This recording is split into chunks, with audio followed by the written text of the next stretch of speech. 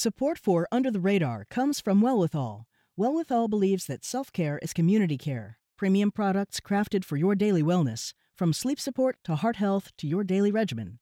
20% of Wellwithal's profits are committed to leading the fight for health equity. They won't stop until it is truly well with all. Under the Radar means hearing about things you didn't know you needed to know until you hear them. It's a serious look. Hear about the issues that don't get the attention they deserve. Under the Radar doesn't get caught up in the day-to-day. Surfacing issues that are not talked about in mainstream media. I think it's something that connects us to each other. Under the Radar is all about discovery. I can be guaranteed voices I haven't heard before. But also the questions. Under the Radar is one step ahead. A note to listeners. Since we recorded this discussion, candidates Dave Cavell and Chris Zanetos have dropped from the race, each pledging support to candidate Jesse Mermel. Cavell and Zanetos will still be on the ballot given the timing of their announcements. I'm Callie Crossley. This week on Under the Radar with Callie Crossley, 9. That's the number of Democratic candidates on the ballot running to be the next U.S. representative for Massachusetts' 4th Congressional District. The seat, currently held by Congressman Joe Kennedy III, opened up back in November when Kennedy announced his run for U.S. Senate against Senator Ed Markey. COVID-19 has made in-person campaigning difficult for these 9 Democratic candidates and for their would-be constituents looking to make an informed choice. That's why we've invited all of the candidates to take part in a special 3-part Under the Radar Congressional Candidate Forum. All 9 agreed to be randomly divided into 3 groups of 3. Later in the show, the Washington, D.C. football team will soon have a new name, finally dropping a slur Native Americans found offensive. Some Massachusetts schools have followed suit, dropping names and customs that have long been controversial. Are Native Americans finally being heard? And will this moment of racial reckoning become permanent change? But first, joining me remotely for part 3 of our congressional forum, Jake Auchincloss, Newton City Councilor, U.S. Marine veteran, and former senior manager at Liberty Mutual's Innovation Lab. Welcome, Jake. Thanks for having me. Dave Cavell, former speechwriter for President Barack Obama and former Assistant Attorney General and Senior Advisor to Massachusetts Attorney General Maura Healey. Hello, Dave. Thank you, Callie. Hello. It's a pleasure to be with you and Jake and Chris. And Chris Zanetos, tech entrepreneur and board member of the Advanced Cybersecurity Center. Thanks for joining us, Chris. Thanks, Callie. Great to be here. Whoever wins the Democratic primary will then face one of the 2 Republican candidates also running for the seat, Air Force veterans Julie Hall and David Rosa. So let's begin. I'll start with you, Jake. America is battling several pandemics, the infection, the economy, and the battle for racial justice. With so many issues to tackle, which would you prioritize that directly address your 4th District constituents' concerns, but also addresses the current national, global issues? Well, when your house is on fire, I don't think you can prioritize which room to put the fire out in. You've got to bring a bigger hose. And instead of bringing a bigger hose right now, Washington, D.C. and the Trump administration has brought corruption, incompetence, and malign neglect. We need a vigorous plan for COVID relief and recovery. Number 1, relief for state and local budgets and for working families, and especially to prevent education cuts at a time when our kids are most vulnerable. And then we need a plan for COVID recovery to get back on our feet together with a plan that is truly inclusive and a plan that makes sure that no family is left behind. I've done that work already as a candidate for Congress, putting forward a life sciences manufacturing plan that makes sure that families on the South Coast in particular have access to the good, high-paying jobs that are going to be increasingly in demand as we get out of this crisis. Same question to you, Dave Cavell. Well, you're right. We're in the midst of a whole bunch of crises, and that's why I think we need to send somebody to Congress who's actually been in these fights and won them. Right? So let's start with education. I mean, we're going to talk about school reopenings, and schools are facing massive budget shortfalls because Mitch McConnell told them to go bankrupt. I don't just care about public education. I was a 4th grade public school teacher in the South Bronx. I don't just not like Trump. I helped sue him 50 times when I was working with Maura Healey. Not taking a dime of dark money. Only candidate to commit to do that. And so, yes, it does have to start with COVID. We need to pass a Green New Deal and recognize, to your point, Callie, about systemic racism, it infects everything. I mean, George Floyd had COVID at the time of his murder. The healthcare rates, we saw enormous racial disparities in them before this pandemic that have only been exacerbated. Climate justice is one of the quintessential questions of how we combat the climate crisis. I think that there's a whole bunch of work that we need to do. We can't just focus on one issue at a time, and I'm ready to do that. All right, Chris. Callie, thanks. So you're absolutely right. We have multiple crises that we're dealing with. And in many ways, I would agree with Jake and with Dave. The first thing we have to do is we've got to address the healthcare side of the pandemic. We've got to make sure that everyone has healthcare coverage, that we have a strong safety net to cover everybody, that we don't take away the private insurance that people do enjoy and like.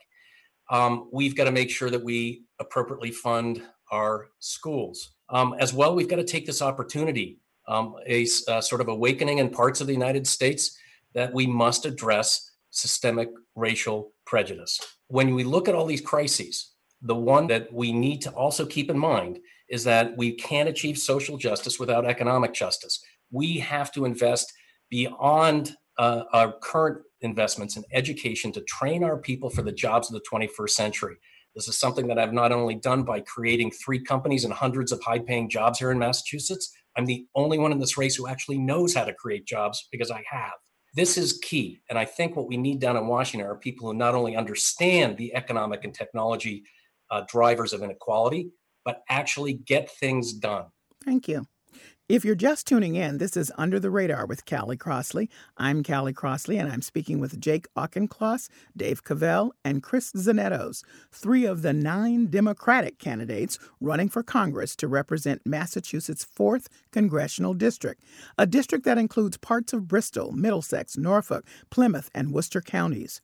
Whoever wins the Democratic primary will then face one of the 2 Republican candidates also running for the seat, Air Force veterans Julie Hall and David Rosa. Now that brings me to my next question, and I'm going to start with you, Chris. All 9 of you 4th District candidates are from Newton, Brookline, or Wellesley, the northern, and it's fair to say wealthier part of the 4th District, which also includes, as I've said, the less wealthy towns of Fall River and Taunton. None of you can win this race without big support from those cities. What issues specific to them do you pledge to address if elected? Sure. Thanks, Callie. So I'll come back to education. It is clear, and I've seen this in my work with 6 Boston public schools, where we've been able to make opportunity more visible to 800 middle school students, that there is layer upon layer of obstacle for children in lower income communities to get access to educational opportunities. Let's just look at internet. Right, the internet access in lower income communities is far worse than up where all of the candidates live. This is something that makes a huge issue and impediment for the kids. My daughter actually learned a lot of calculus in high school on the web. Well, kids in Fall River can't do that. They just don't even have access if they can even afford it. Number 1, invest in science, technology, engineering, and math curriculum and experiential learning in K through 12. The next is we've got to deal with healthcare access, and not just access to good insurance, but access to good quality healthcare services. We've got to invest in healthcare community centers so that our residents can get access, and invest in transportation, public transportation, to enable them to get to their healthcare services, but also to access education. When I was talking with the principal of Resiliency Prep down in Fall River, he told me that the kids can't stay late to work because the bus lines don't run frequently enough for them to get home. These are the sort of issues that I think, and when I am biking through all the towns in the district, I hear them say, we need transportation fixed, we need healthcare, and we need to make sure that we have opportunity. Dave Cavell. Well, Callie, you're right. Incomes in the northern part of the district are 3 times higher than in the southern part of the district. High school graduation rates are 98% in Wellesley, 73% in Fall River. And look, this is why I got into politics, because I saw income inequality every single day in my classroom teaching 4th grade in the South Bronx. And if you're serious about income inequality, you got to understand that addressing it comprehensively and intersectionally has to recognize that income inequality is related to systemic racism. And so when we say that Black Lives Matter, we have to act like it by addressing it comprehensively. So if you're serious about income inequality, yes, you need to support a Green New Deal. You need to make Fall River the leader in Atlantic offshore wind, second deepest water port in New England. The Brayton Point site in Somerset has to be the driving force of the clean energy economy. You need to support ending redlining, which is ongoing, not just something that happened in our past, and build more affordable housing and ask wealthy Americans to pay a little bit more instead of the Trump tax cuts to do that. You need to finish South Coast Rail. You need to revise funding formulas in school districts so it's not all based on property taxes and income inequality. And then I also just want to mention the opioid crisis very quickly, Callie, because I know this is something that you've actually written a lot about. And, you know, when I got into this race, I made a promise to a lot of families I'd come to know in the Attorney General's office on the South Coast. These are parents who had buried their children. These are grandparents who are now raising grandchildren. And they asked whether I would get to work on this. They said, it's great that you're running. We need a voice like yours in Congress, but will you work on these things that we've asked folks to work on for a long time and haven't been delivered on? And so my answer, of course, was yes. I'm going to keep that promise. On my website, davecavell.com, you can see my opioid plan. But it talks about a whole host of things, getting the families and parents the treatment and resources they need, getting prevention education into every classroom for young people so that we stop this addiction before it starts. And then also, Callie, took on the tough issue that I know you've worked on as well of safe consumption sites. Look, this is a tough issue. I took initially I was a little skeptical, and then I looked at the data, as I know you have too. And I warned folks that this is a tough story about sexual violence. But I was talking to a woman on the South Coast who said that every single time she used, she expected to be sexually assaulted. Every single time. And she said, I'm struggling with a disease. Don't I deserve some dignity while I do that?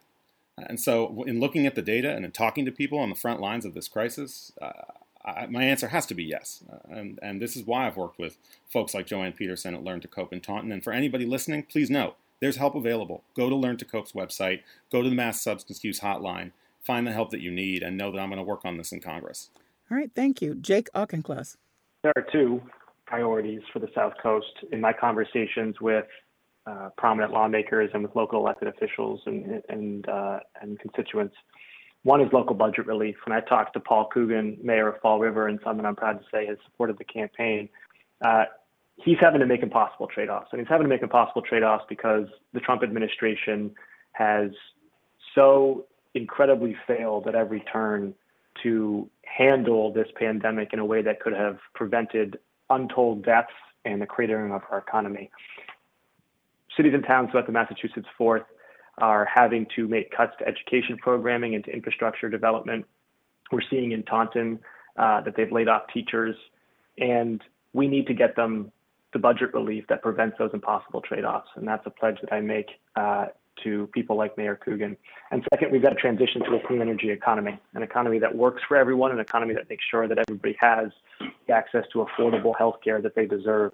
Pat Haddad, who's the state representative from parts of the South Coast, has been one of the key champions of offshore wind and has been a clarion voice on the importance of transitioning to an environmentally sustainable future. She also has supported my campaign because she knows that with me, she has a partner in Washington, D.C. to make offshore wind a reality. I don't think there's any candidate in this race who doesn't support offshore wind for the South Coast. It's a no-brainer. But there's one candidate in this race, me, who has the relationships and who has started doing the work already to actually create a clean energy economy that works for everybody in the South Coast. Okay, thank you. Next question. Everybody in this race is heavily credentialed with stellar academic backgrounds, solid records of service, community, or military, impressive leadership roles. So what makes you uniquely qualified to represent this district in a way the other candidates aren't? Starting with you, Dave Cavell. Well, look, as I mentioned at the beginning, it's one thing to talk about these issues. It's another to have actually worked on them and gotten them done. And so, as I mentioned, that's the case in public education. I'm the one in this race that taught in a public school classroom. And when we talk about teacher layoffs, I was the one that was actually in Taunton at the protest that the teachers put together to demand funding from Washington. And again, we talk about how terrible Trump is. We agree. But this is why I went to an office where I sued him. and where we beat him on the family separation policy, on the Muslim travel ban, on environmental regulations, on stopping offshore oil drilling off the Atlantic coast. It's why I put together an actual panel with the fishing industry and mayors on the South Coast about Atlantic offshore wind, and actually worked in the federal government, so I actually know how to get that done. I think on so many of these issues, Callie, we need to send somebody to Washington who knows how to talk about this work and build the coalitions that we need to get this done. I mean, we've been right on these issues for a long time, but I think what I've seen is that we just haven't been very good at explaining why we're right. So we need somebody who can do that. But I also think that there are clear distinctions in this race.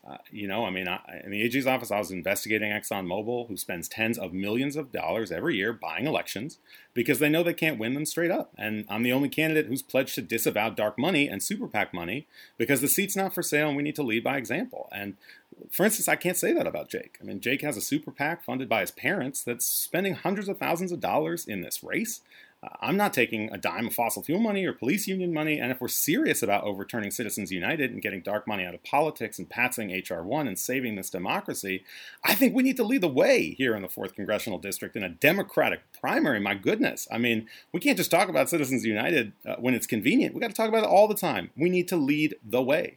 And I think on so many of these issues, that's what you can see I've done. That's what I will do. And that's why, we've built a campaign that I'm really proud of and it's gotten so much support.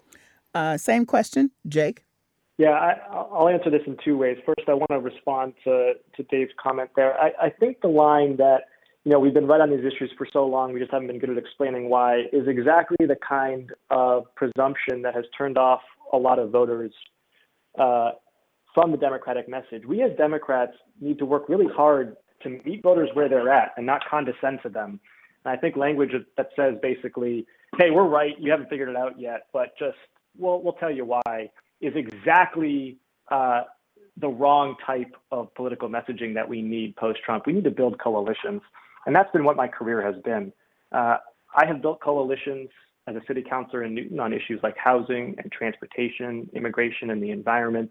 Tough issues, taken tough votes to actually make real substantive progress on the ground. Why I was endorsed by Progressive Newton for my third term as a city councilor, because they'd seen that at the crux of the matter, I'm there to actually do the work. And I've also led in crisis and led coalitions in crisis. As a Marine officer, I commanded Americans from all walks of life overseas, first in Afghanistan and then in Panama.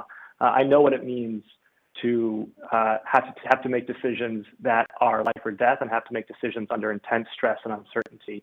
We are in a crisis as a country right now. We need the toughness to overcome that crisis, and then we need to be able to build the coalitions to heal this country afterwards. All right, Chris? So, Callie, you're right. There are 9 good candidates in this race. They're all good people. And in many ways, our views of the issues, they're very well aligned. What really differentiates the candidates is the experience and the leadership experience that they've had and that they'll bring down to Washington. And what's important for voters to figure out is exactly what kind of experience do we need in Washington for the next 2 years. As we continue to manage the pandemic, move closer to a vaccine, it's clear that we have to address our economy's catastrophic reduction, right? We have seen over 20% unemployment. That stretches even up to Easton, where there's 17 to 18% unemployment in our district. Now more than ever, we need people who understand how to create jobs and how to enable people to access those jobs. There are only 6 people in Congress who have any experience in the 21st century economy doing this. And there are none in this race except for me. So if people believe that what we need to do is rebuild our economy, rebuild it better than it was before, and by the way, we can't just wave a wand and have the Green New Deal magically make jobs. We have to have people who understand how businesses work, how jobs are created, and who've actually gotten things done. And I think I would support some of what Jake is saying about what we need to do as Democrats. We need to get things done. And that's important for people to look at the leadership styles and what people have done. When I see a problem in education, I don't make a speech and I don't write a white paper about it. I take action. When I saw the pipeline for my company for hiring was not diverse, I went to work and built relationships with 6 Boston public schools to make the opportunities of the tech world more visible and accessible to children of color and people from lower income backgrounds. When I saw that we had 9,000 unfilled cybersecurity positions in Massachusetts because every company was looking for 4-year college degrees, I brought people together who didn't normally work together. State Street Bank, Harvard Pilgrim Healthcare, along with Mass Bay Community College, to get investment of $500,000 from companies to expand the 1-year cyber certificate program to enable people who couldn't afford a 4-year college degree get access to the good jobs. We need people who don't just talk about coalitions, don't just build coalitions with people who think just like them, but who reach across the aisle, bring people towards us, and build win-win solutions instead of the zero-sum game in Washington. This is what I've done in my public service. This is what I've done in my career. And I think if people look for that sort of experience, that I'm the candidate for them. Thank you. If you're just tuning in, this is Under the Radar with Callie Crossley. I'm Callie Crossley, and this is part 3 of our Congressional Forum. I am here remotely with candidates Jake Auchincloss, Dave Cavell, and Chris Zanetos. Callie, do you mind if I jump back in here? This is Dave. Go ahead.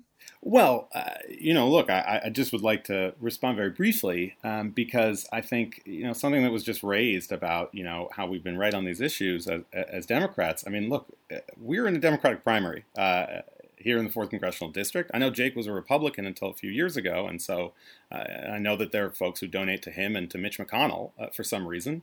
But I've actually always been a Democrat, and I've always believed in LGBTQ plus civil rights and in women's reproductive rights and in the climate crisis. And yes, that systemic racism is real. And by the way, I do think we are right on these issues, which is why I'm a Democrat and why I'm running for this office.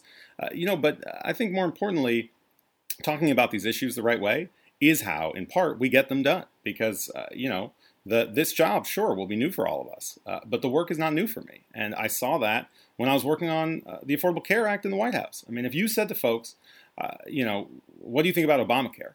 It turned out only about 40% of Americans liked Obamacare.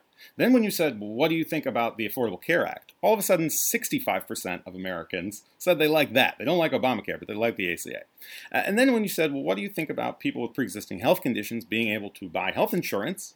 Then all of a sudden, it turned out 85% of people agreed with that. And you see that reflected across these issues. 91% of Americans think that if you want to buy a gun, you should have to pass a background check. 75% of Americans think that the climate crisis is real. So, Callie, this is Jake Auchincloss. Since I'm being addressed again, can I jump in here? Yes, you can. So, Dave, he started and made a statement, and I'm going to come to you. If I may phrase the question, then you can take off from there. Jake, some of your critics point out the fact that you've changed your mind a couple of times. First, in a pledge not to accept PAC money, but now you are. Your past political identification has changed 1 or 2 times. First, you were a Republican, then you're unenrolled, then you're registered as a Democrat. How can constituents be certain that the guy they elect as a Democrat today won't change parties once in office and won't change his professed positions on major issues? Feel free to respond to Dave within the bounds of that question. Well, I'm not sure what you're referring to about the PAC pledge. Trust me, if there's anybody in this race who wishes that we didn't have dark money funneling into the race, it would be me. There's $250,000 of outside money spent, frankly, spreading incredibly misleading statements that Dave has parroted here. Okay, I just want you to clear something up. There is a super PAC started by your parents that is supporting you. That's not right? There's super PAC, but you're implying that I somehow took a pledge that I violated, which is not the case. Oh, so you did not take a pledge that you would not take PAC money? You're conflating 2 different issues. One is accepting corporate PAC money into a campaign account. The other is the existence of an independent expenditure account. Those are separate pledges. Okay, I want you to clear it up so that the listeners understand. But I think what's happening is that there is a tremendous amount of dark money flowing into this campaign, parroting a lot of the false attacks that Dave has pointed to here.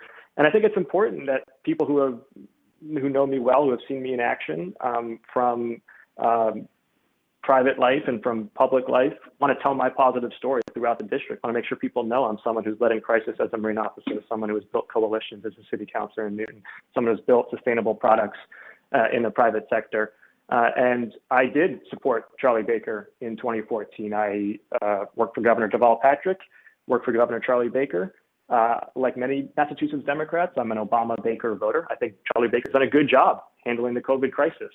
And I think voters should expect that if I'm elected, I will continue to work with Charlie Baker to ensure that we have the COVID relief and recovery that we deserve as a state.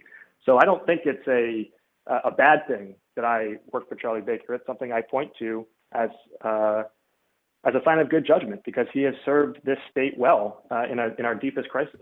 All right, Chris, a specific question to you. You're the cybersecurity expert, and we've just heard recently that both China and Russia are tampering with the election. I sometimes think that people don't have a very serious response to the issue of cybersecurity. What can you say as the guy that's on the front lines and someone who is presumably bringing this expertise, if you're elected, to Congress about why the people in the 4th District need to be paying attention? Well, frankly, Callie, it extends far beyond just the elections. So I've been working in cybersecurity for 2 decades. I've built 2 of my 3 companies are cybersecurity companies. The first time that one of my companies was attacked by a foreign nation was the year 2000, as people were trying to get into the company to find the source code, because the FAA and banks and healthcare organizations used our software. I've often gone down to Washington to brief senators and congresspersons, and unfortunately that highlighted to me what I said before, that there are only 6 people down in Washington who have a professional background in any of the technology areas which are driving our economy and our society. Now, relative to the election, it is vitally important. One thing that may be counterintuitive that people don't understand is that technology is not always the answer.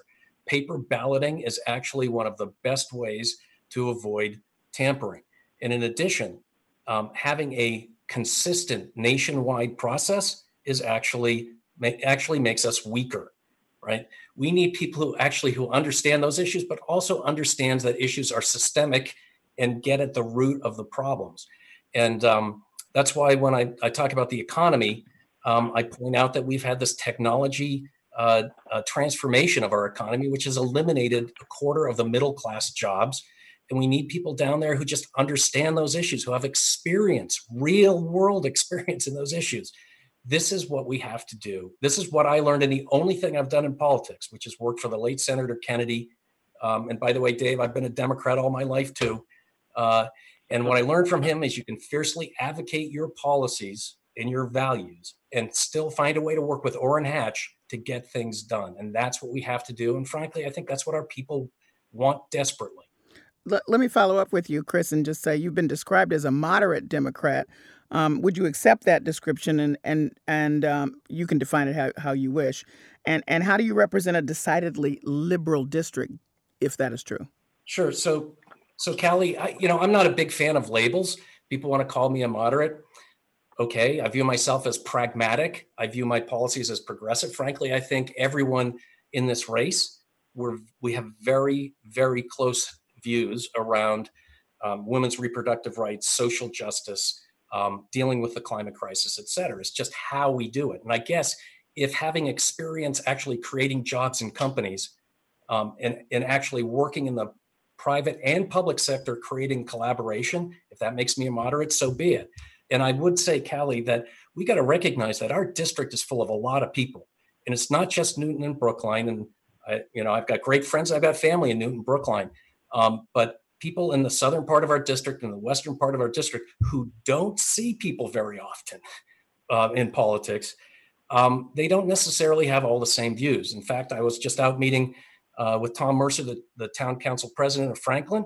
He said I was the only one who actually reached out to talk to him, and I've actually been out to visit him twice.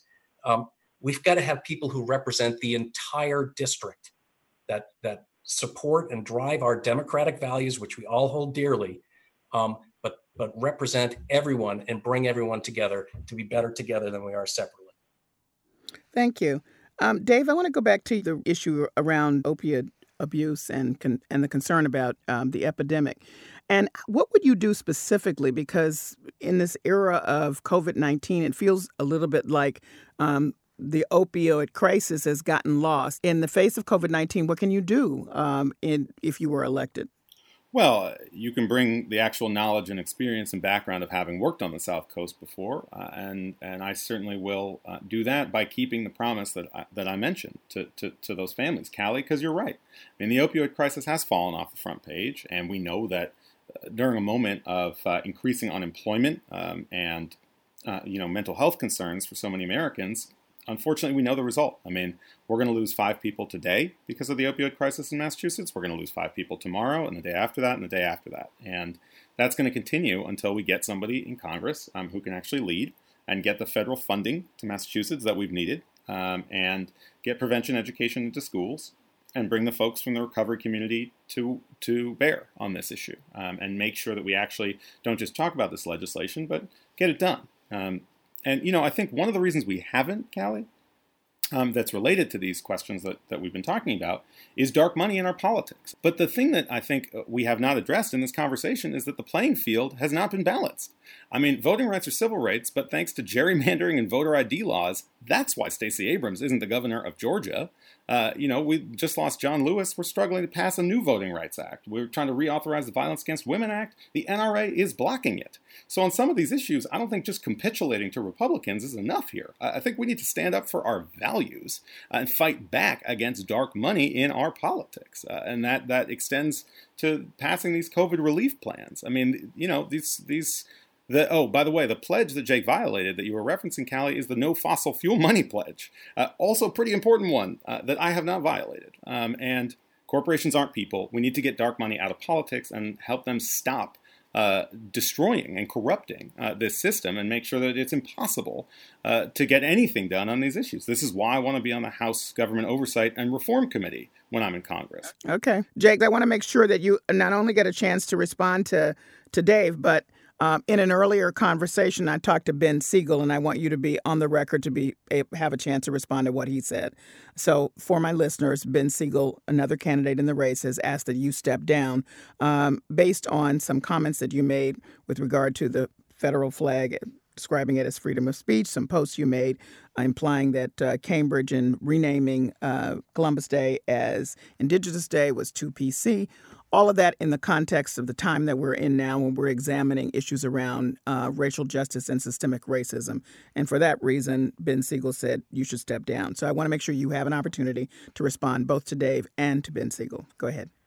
Yeah, I don't want to spend a lot of the radio bandwidth responding to these repeated attacks from Dave and Ben and others in the race. I think what we're seeing, and I get it, we're in the last couple of weeks of an intense campaign, is we're seeing a huge amount of incoming political fire on the candidate who's setting the pace in this field, setting the pace by building a full district coalition, not just a strong base of support in Newton from my progressive colleagues on the city council who have seen me in action for 5 years, but also a strong base of support on the South Coast from Mayor Paul Coogan, from Representative Pat Haddad, from Representative Carol Fiola and Paul Schmidt. These are people who are disinterested in catty attacks and are really interested in who can get results for their constituents in Washington, D.C. And like I said, I get it. These political attacks are part of the job, and they're especially part of the job when you're setting the pace for the others. But what I'm focused on is continuing to build this full district support, continuing to deliver excellent constituent services for people in Newton and for people in the full district once I take office, and for taking the fight to Trump and his dangerous, hateful agenda. Because we've got to remember, whatever happens in this primary, that on September 2nd, we have one goal. We have got to unseat the worst president in American history, and we have got to heal as a country and to build back better, as Joe Biden says. Well, Jake, what do you think is the biggest misunderstanding about you? You referred to the incoming you're getting, but there's been a lot of it, and I don't think it has just to do with we're coming to the end of the campaign. So why don't you address that? Well, I think there's been a lot of mudslinging from the other candidates. And like I said, that's part of politics, and it's especially part of politics in the final few weeks.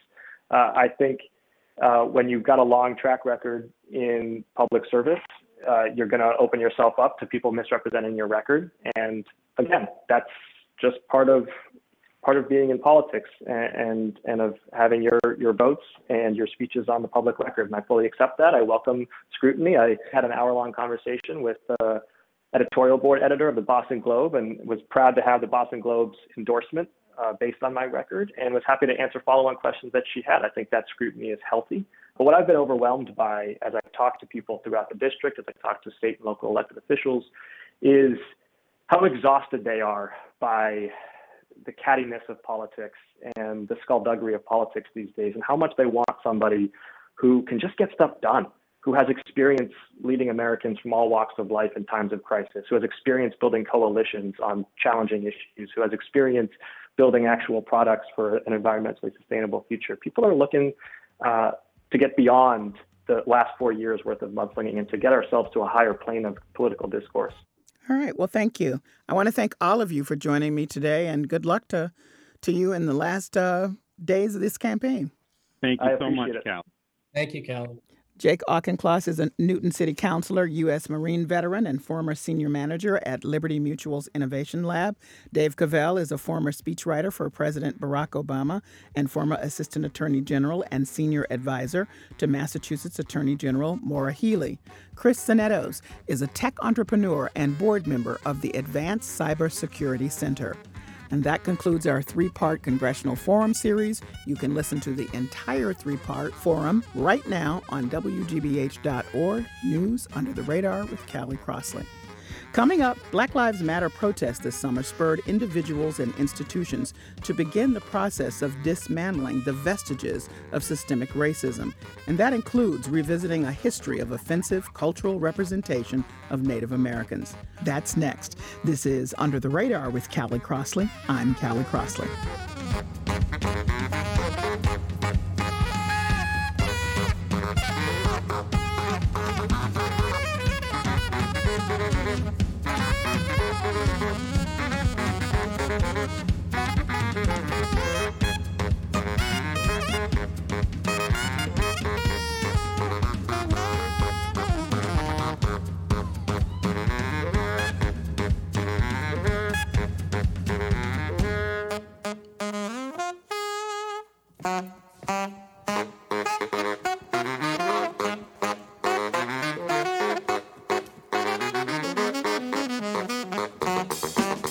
I'm Callie Crossley, and this is Under the Radar with Callie Crossley.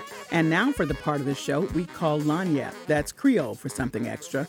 The Washington, D.C. football team will soon have a new name, finally dropping a slur Native Americans found offensive. Some Massachusetts schools have followed suit, dropping names and customs that have long been controversial. Black Lives Matter protests this summer spurred individuals and institutions to begin the process of dismantling the vestiges of systemic racism, and that includes revisiting a history of offensive cultural representation of Native Americans. Are Native Americans finally being heard? And will this moment of racial reckoning become permanent change? Joining me remotely, Darren Edward Lonefight, enrolled member of the 3 affiliated tribes of North Dakota, which include the Mandan, Hidatsa, and Arikara Nation. And he's also a faculty member of the American Studies Department at Dickinson College in Carlisle, Pennsylvania. Welcome back, Darren. Hey, thanks for having me. Dosha Montagerans, Dosha Awanachpaga, Dosha Anachpaga to all the people out there. Thank you. Oh, I'm so glad to have you. So this is a conversation about representation and why it matters. I think people have heard that expression, representation matters. And maybe they've heard it thinking about it in a more positive way, but we also need to look at what happens when there are negative representations and the impact.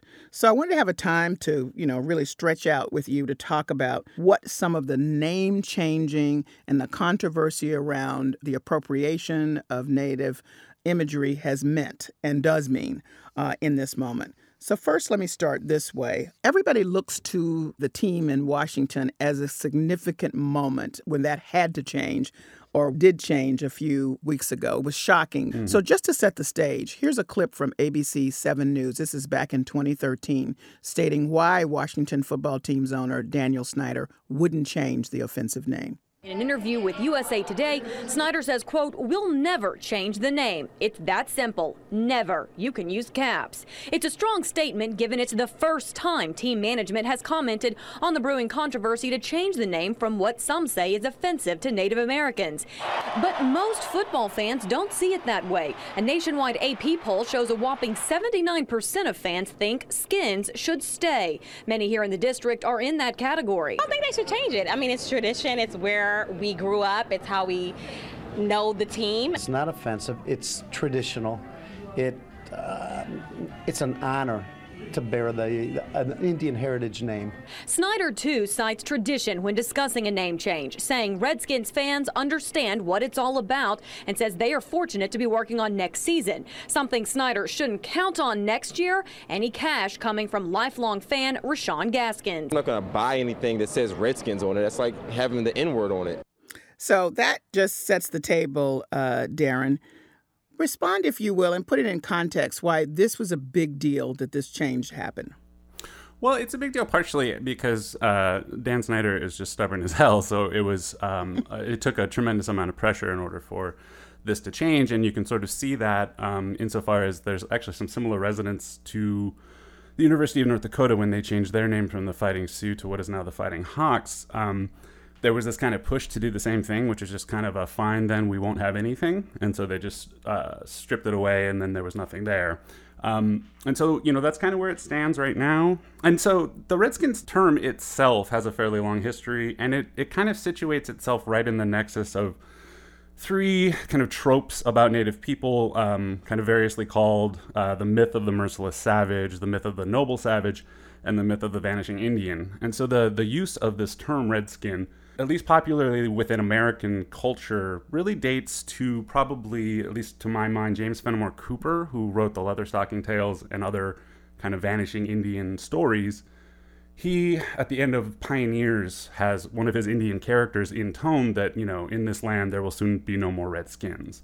And so this popularizes the term in some sense, and it puts it in that particular context of the sort of vanishing race. Shortly thereafter, and very shortly after the Wounded Knee Massacre, Frank L. Baum, famous for the Wizard of Oz series, wrote a couple of editorials for a newspaper in Aberdeen, as I recall, in South Dakota, more or less calling for the extermination of the remaining so-called Redskins. And so that term comes and enters into the public consciousness in America kind of in that context, both kind of adjunct to calls for genocide and also following on and precipitating various Indian wars that were going on at the time. So that's the cultural context of it. But the visceral response to Native Americans, hearing this over and over every year while the protest, this has been an ongoing protest for decades and no movement. Speak to that, because I'm interested to know, where were you when you heard that finally this was going to change?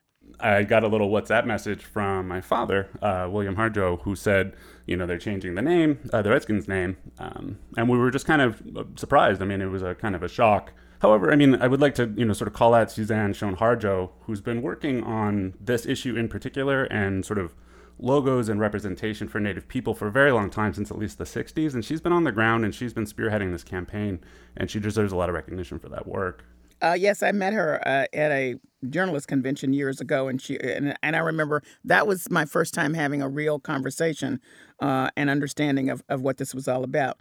And we should be clear that a lot of this movement by Dan Snyder, the team owner, had to do with money, because in this moment of racial reckoning, a lot of the sponsors of the team and those that otherwise supported the team said, we're not, this is the moment. We're not going forward anymore. And so he didn't really have any choice unless he wanted to lose millions and millions of dollars. Right.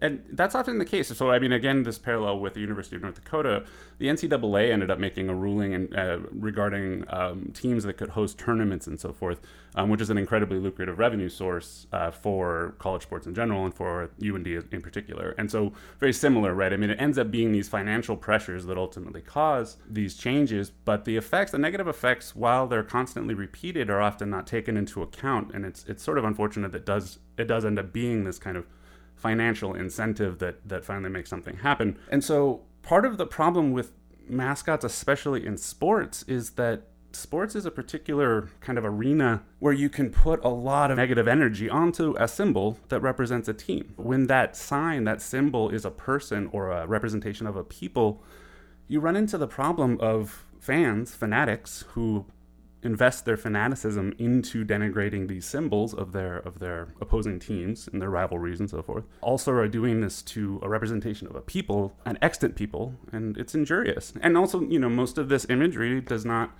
necessarily reflect kind of contemporary indigenous experience or people, and so it also becomes this kind of false mark of authenticity for what indigeneity looks like. So the Chicago Blackhawks said their nickname actually honors a real-life Native American, and so therefore they're not changing the name. And then on the broader context, a lot of people have said is that the use of the name and the imagery was in honor of Native Americans. It was not to be offensive, many have said. Mm-hmm. So speak to that. Well, I mean, this is a pretty common argument, and I don't necessarily doubt the sentiment, but I do find it to be, I think, just on the face of it, a bit obtuse to respond to someone's concern and hurt by saying, well, I'm honoring you, so this is how it is. If these things, for instance, the Blackhawks logo is about us, and I'm using that very generally, obviously I'm not of that tribe, but and it's not by us, then it lacks a certain amount of ability to really represent us. And since, this isn't a team that is emanating from tribal national space or representing a tribe in particular, this is a logo that is used for branding for a professional sports team that makes a tremendous amount of money.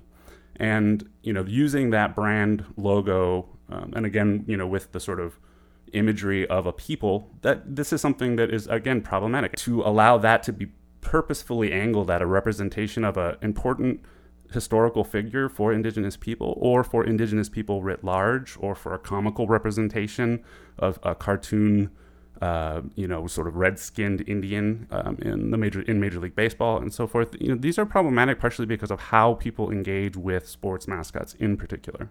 So what we've seen in Massachusetts and in other parts of the country, but specifically certain schools have now responded to the moment and changed. Most recently, Braintree moved to remove Native American imagery, something called the WAMP logo. I wasn't even aware of it. So for the moment, the school's logo will be a big block letter B, and then they're going to, I guess, figure out what they will do. But before that, the WAMP, this is spelled W-A-M-P, will no longer look like a Native American man in a feathered headdress. So right. That's what the situation was. So that's gone. That's the most recent one.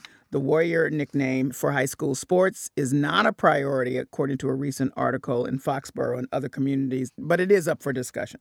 So I thought that was interesting. I do too, and I think it's important to be having those conversations. I mean, you're running into, once again, the sort of problem of this kind of defacement of identity in the form of a sort of conglomeration of a headdress with sort of northeastern tribal regalia. I mean, these kind of mishmashes and juxtapositions of various tribes and cultures is itself a bit of a problem. So, aside from the fact that using a people as a logo is problematic, the logos themselves, even within that context, are particularly inaccurate and sort of facile. I'm Callie Crossley, and you're listening to Under the Radar with Callie Crossley. My guest is Darren Edward Lonefight, a faculty member of the American Studies Department at Dickinson College. We're talking about the recent elimination of offensive Native American imagery and what it means in this moment. So, first of all, the legislature unanimously agreed to replace the state seal and motto. As you know, this was a 122-year-old version that Native Americans have been saying symbolized white supremacist violence. Many other people said, no, it's honoring whatever. But finally, the legislature says, we agree. There was a unanimous vote. So the Massachusetts state flag, is another example of the use of sort of Indian iconography or Indian representation. The original flag, I think it was a picture of an Indian that said something like, "Come help us."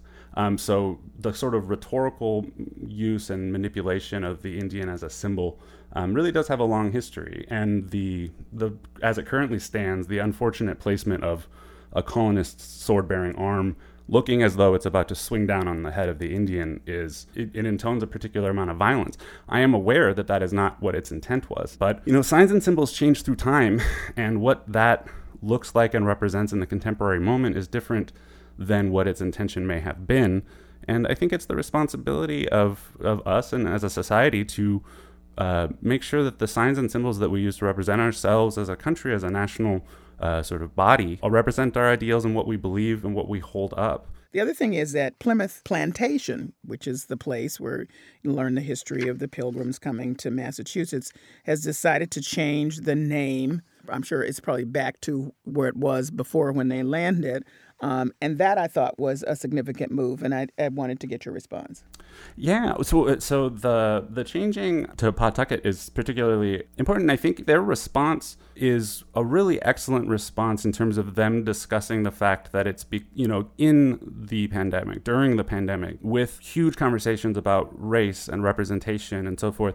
Now more than ever is it more important to engage in that particular educational conversation, to engage with these issues and to really reflect and attempt to understand and become better.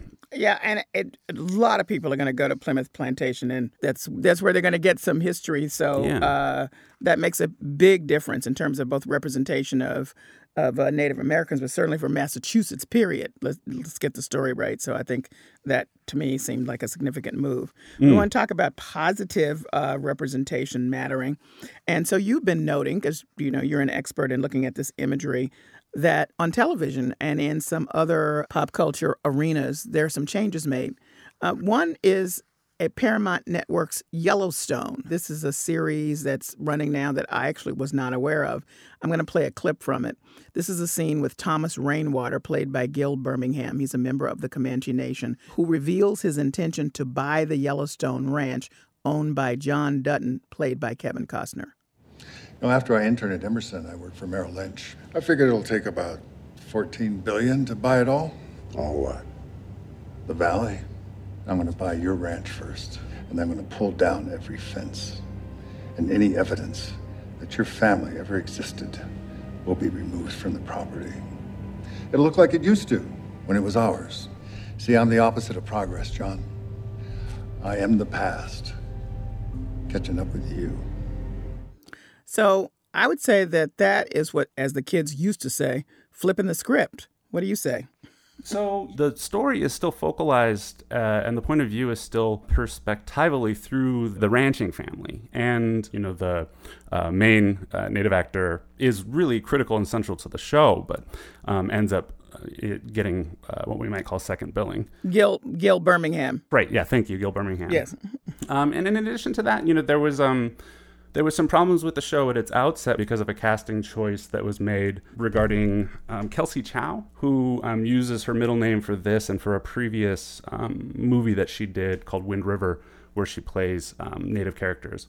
And the actor Adam Beach, who's an Anishinaabe, who was in Windtalkers, as well as Suicide Squad, he called on Native actors to stay away from this project specifically because they chose to cast someone with what he considered to be dubious claims to Cherokee ancestry. The Cherokee have researched her claim and have come out with a statement indicating that there's no record that she is or has been an enrolled member of that tribe. So there's plenty of indigenous women who would be great for that role. Why didn't they cast that? So that Adam Beach did sort of ask for a boycott of the program for that reason. There are shows that are doing a better job of, as I mentioned before, making things that are about us that are also by us in really compelling ways, by bringing in indigenous showrunners, producers, writers, and things of that nature, which Yellowstone isn't doing. That being said, it is certainly a big improvement insofar as it's in the present day.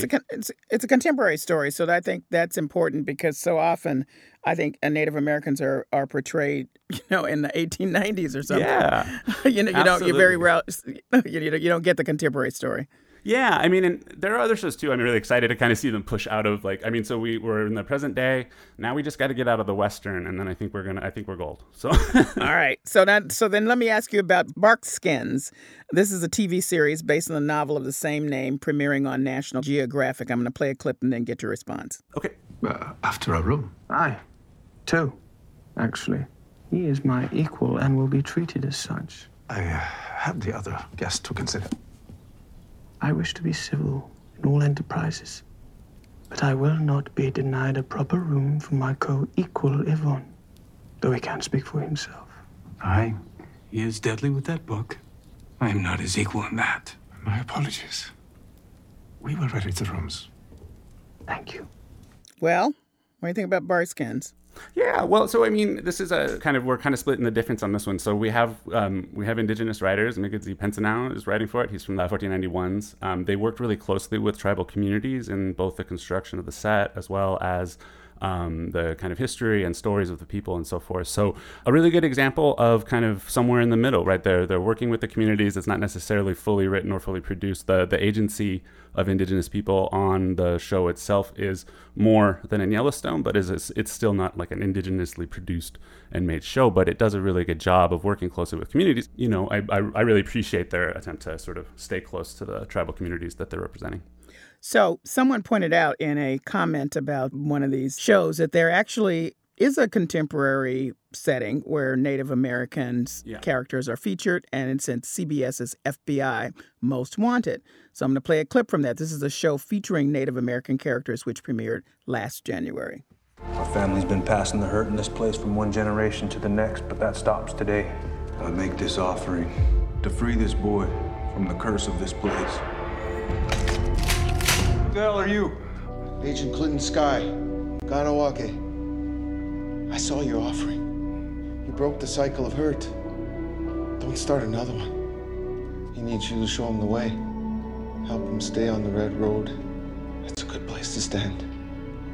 I never heard of the series. Did you know about this series? Yeah, I mean, this is a really neat example of Native representation in a contemporary setting, and this is something that I think is really critical in an urban setting.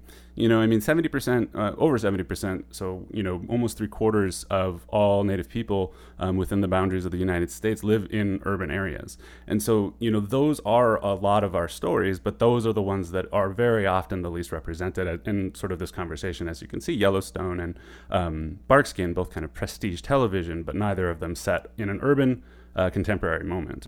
The Rutherford Falls show that's gonna hopefully be coming out is with Mike Schur as one of the producers, and the showrunner is a Native woman. They've got multiple writers on staff for it. And it's, you know, contemporary and it's in New York. I am just so excited for this project. I really think that, just to prognosticate a little bit, I really think that show has the potential to be one of the most important shows in Indian country, just because of the sort of virtuosic abilities of Mike Schur, who did A Good Place, this deeply philosophical piece, as well as Parks and Rec, which I've written about its handling of Native characters being particularly genius. So I'm really excited for that, and that's coming out on the Peacock Network. I think that's their streaming service, and so when that comes out, I would definitely encourage people to check it out, because I have really high hopes for it, and the people that are involved in the program are, to the last, really, really smart and incredibly funny. And funny is, at least for our tribes, is an important way that we communicate. So I'm excited to see what they do. All right. Thank you very much for joining me. Thank you. Darren Edward Lonefight is an enrolled member of the Mandan Hidatsa Arikara Nation and is a faculty member of the American Studies Department at Dickinson College in Carlisle, Pennsylvania. That's it for this week's show. Find us on the web at WGBH.org, News Under the Radar with Callie Crossley, and wherever you get your podcasts. Under the Radar with Callie Crossley is a production of WGBH, produced by Hannah Ubeli and engineered by Dave Goodman. Rebecca Tauber is our intern. Our theme music is Fish and Chips by We Are Two Saxies, Grace Kelly and Leo P. See you here at 6 p.m. next Sunday. I'm Callie Crossley. Thanks for listening.